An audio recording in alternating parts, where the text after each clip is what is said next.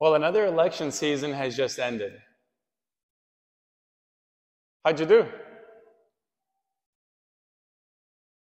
Not who'd you vote for or did your candidate win, but how did you do? Did you let your emotions get the best of you? Anxiety, fear, sadness? What about behaviors? Did you burst into outbursts of anger? Or did you fall to gossip or slander? Now, of course, these questions aren't just for you. These questions are for me as well. But I must admit, I was fairly detached from these elections here in Oregon. I'm just here temporarily. But I remember what I was like a couple of years ago during the last presidential election. I remember how divided I was, how divided our church was, our country, our families. I had a cousin who said that she was not going to attend family functions if she found out that there were relatives attending that same function who voted for the opposing candidate. I know that's pretty extreme, but I recognize some of that in me to some degree. Unless something really tragic or maybe something really good happens, there's going to be another presidential election in a couple of years.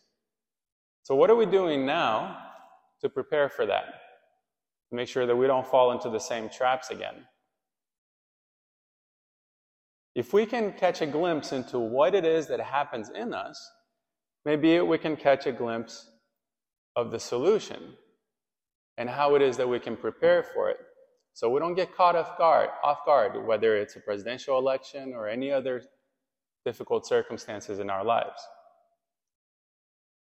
Now, I don't think we need to invent anything. The answer has already been given to us to both of those questions. What's the problem? What's the solution? And the answer is in the fullness of Christ, in the fullness of Catholicism. Everything from creation to the fall, to the redemption of Christ, to the Blessed Trinity, to the Incarnation, the four last things, our death, heaven, hell, purgatory, our judgment, our first judgment, our final judgment. We have to penetrate all of these mysteries, and so we can't just do that in a homily or even just coming to Mass on Sundays. We have to make the study of the faith part of our lives so that we grow into them more and more, so that we're not caught off guard in these things. And of course, today the readings sounded a little apocalyptic, didn't they? We heard from the prophet Malachi, "Lo, the day is coming, blazing like an oven." And all the warnings of Jesus that the days will come when there will not be left a stone upon a stone that will not be thrown down. Now, this actually happens every year around this time because we're coming to the end of the liturgical calendar. So next Sunday will be the very last Sunday of this liturgical year, and that will be the solemnity of Jesus Christ, King of the universe, which already points us to the solution, right? No matter who's president, Jesus Christ is still king. No matter who's governor or anything else, Christ is still king of the universe in our lives. And every year the church brings these readings with apocalyptic notes, elements, tones, to really remind us that Jesus is king and that one day he will come again. In other words, one day things really will end.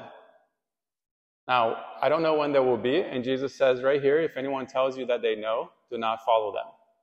So in a few years or in a few months or whenever, there will be another prophecy by somebody, another rapture prediction, and Jesus is telling us, don't follow them, don't listen to them. They don't know. So I don't know either. But I do know that Jesus wants us to be prepared every single day, every moment of our lives, because we don't know when it is. It could be right now, it could be tomorrow, it could be a year from now, or it could be 1,000 years from now. So there's a tension there. We have to be prepared for it happening any day, and also we have to live for eternity, as if our lives were going to go on for many years, decades, centuries, and in so doing, we prepare our lives for eternity, for eternal life.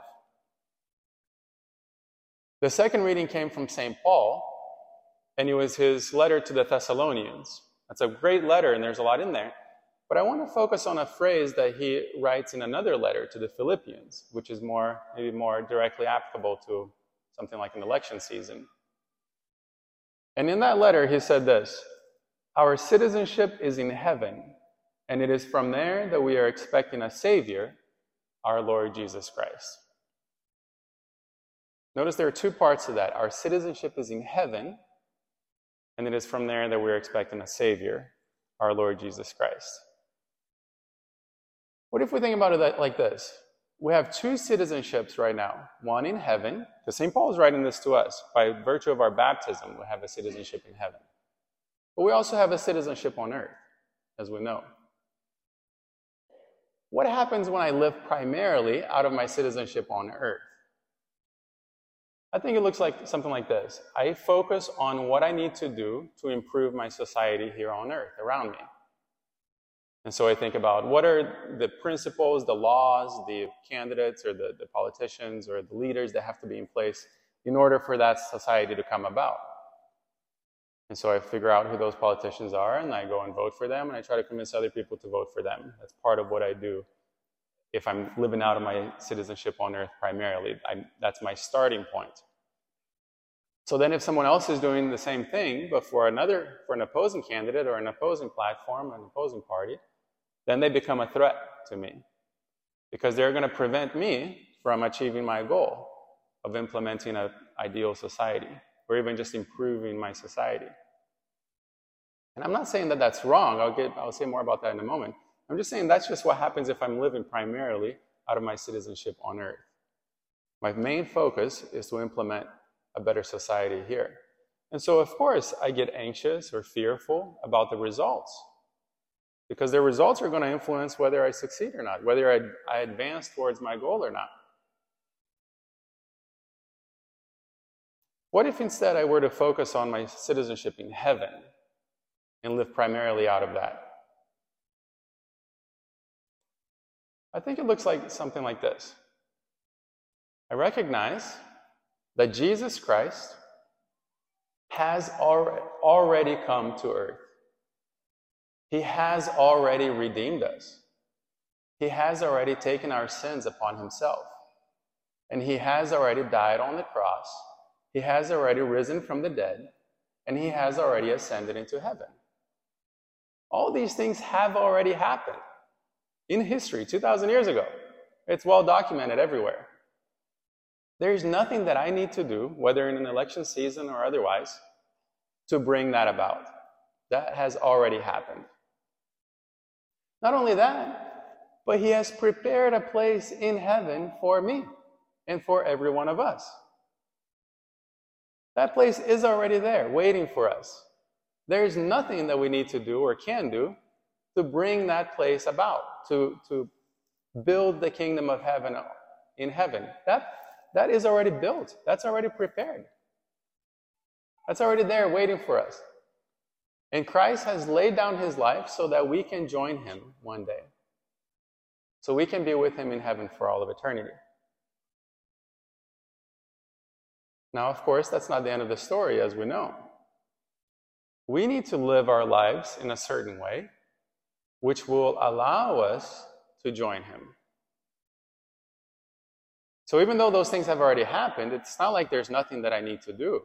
There's nothing that we need to do. There's something that we need to do to get there. And that's something of a paradox. The already and not yet.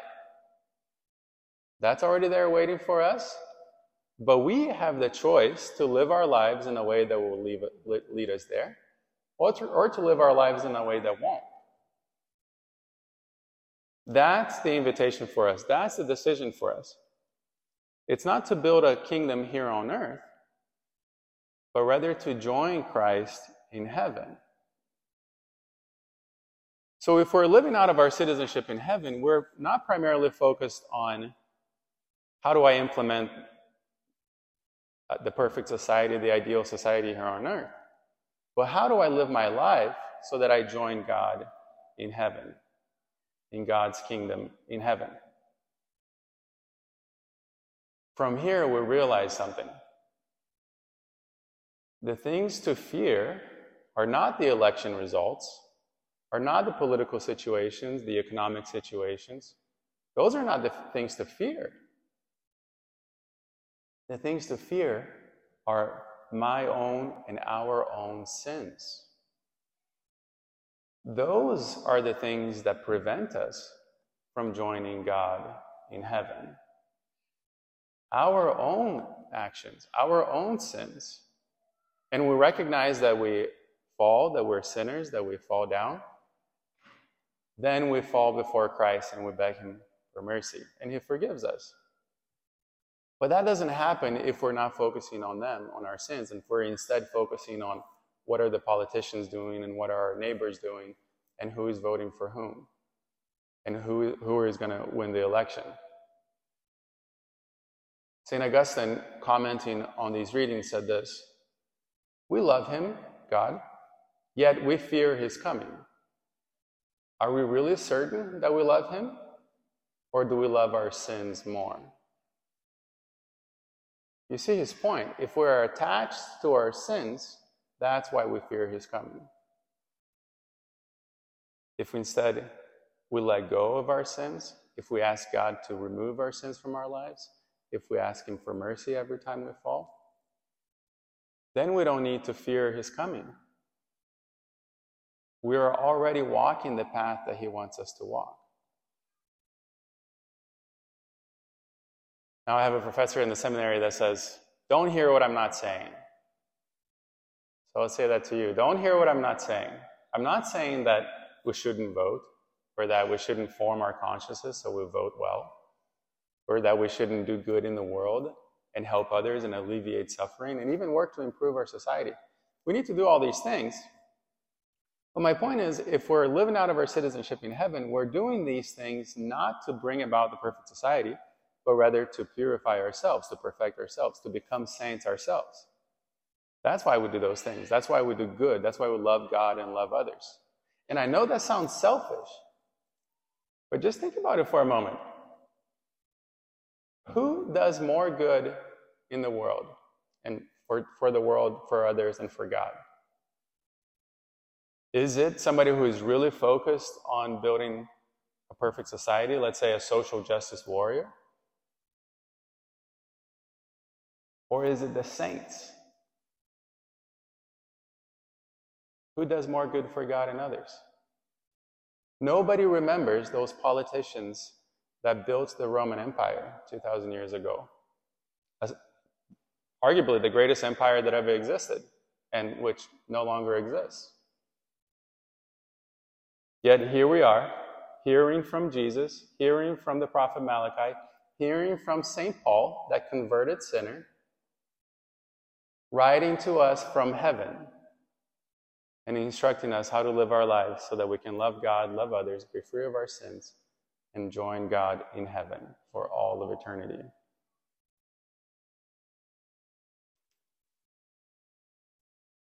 I'll just conclude by encouraging you to join a small group if you haven't already. For the women, there are Bible studies twice a week. I think one is Wednesday morning and one is Thursday evening. And for the men, there is a Bible study or a men's group on Tuesday mornings. Every Tuesday morning they meet. And right now they're going through a program called Live in Joy. How to live in joy during all of our seasons in life. And that, real joy, not fluff, not fake happiness, but the joy of Christ. How to live in the joy of Christ. And this week they'll be talking about friendships, which is essential, isn't it? There's a saying, and they talk about this in the study, that our environment eats us up for breakfast. We can't just will ourselves to do good. Our environment forms us. And our environment, in a sense, are our friends. Who our friends are, they're the influence in our lives. So join a small group, and in this way together, we can move forward in the Christian life, grow forward in overcoming our sins and growing in virtue. And in so doing, we'll be prepared to live in whatever circumstances. And finally, we'll be prepared for the end coming, for the second coming. So as we go to the liturgy of the Eucharist, let's just ask God to build the kingdom of God, build His kingdom but not his kingdom out there in the world and the society.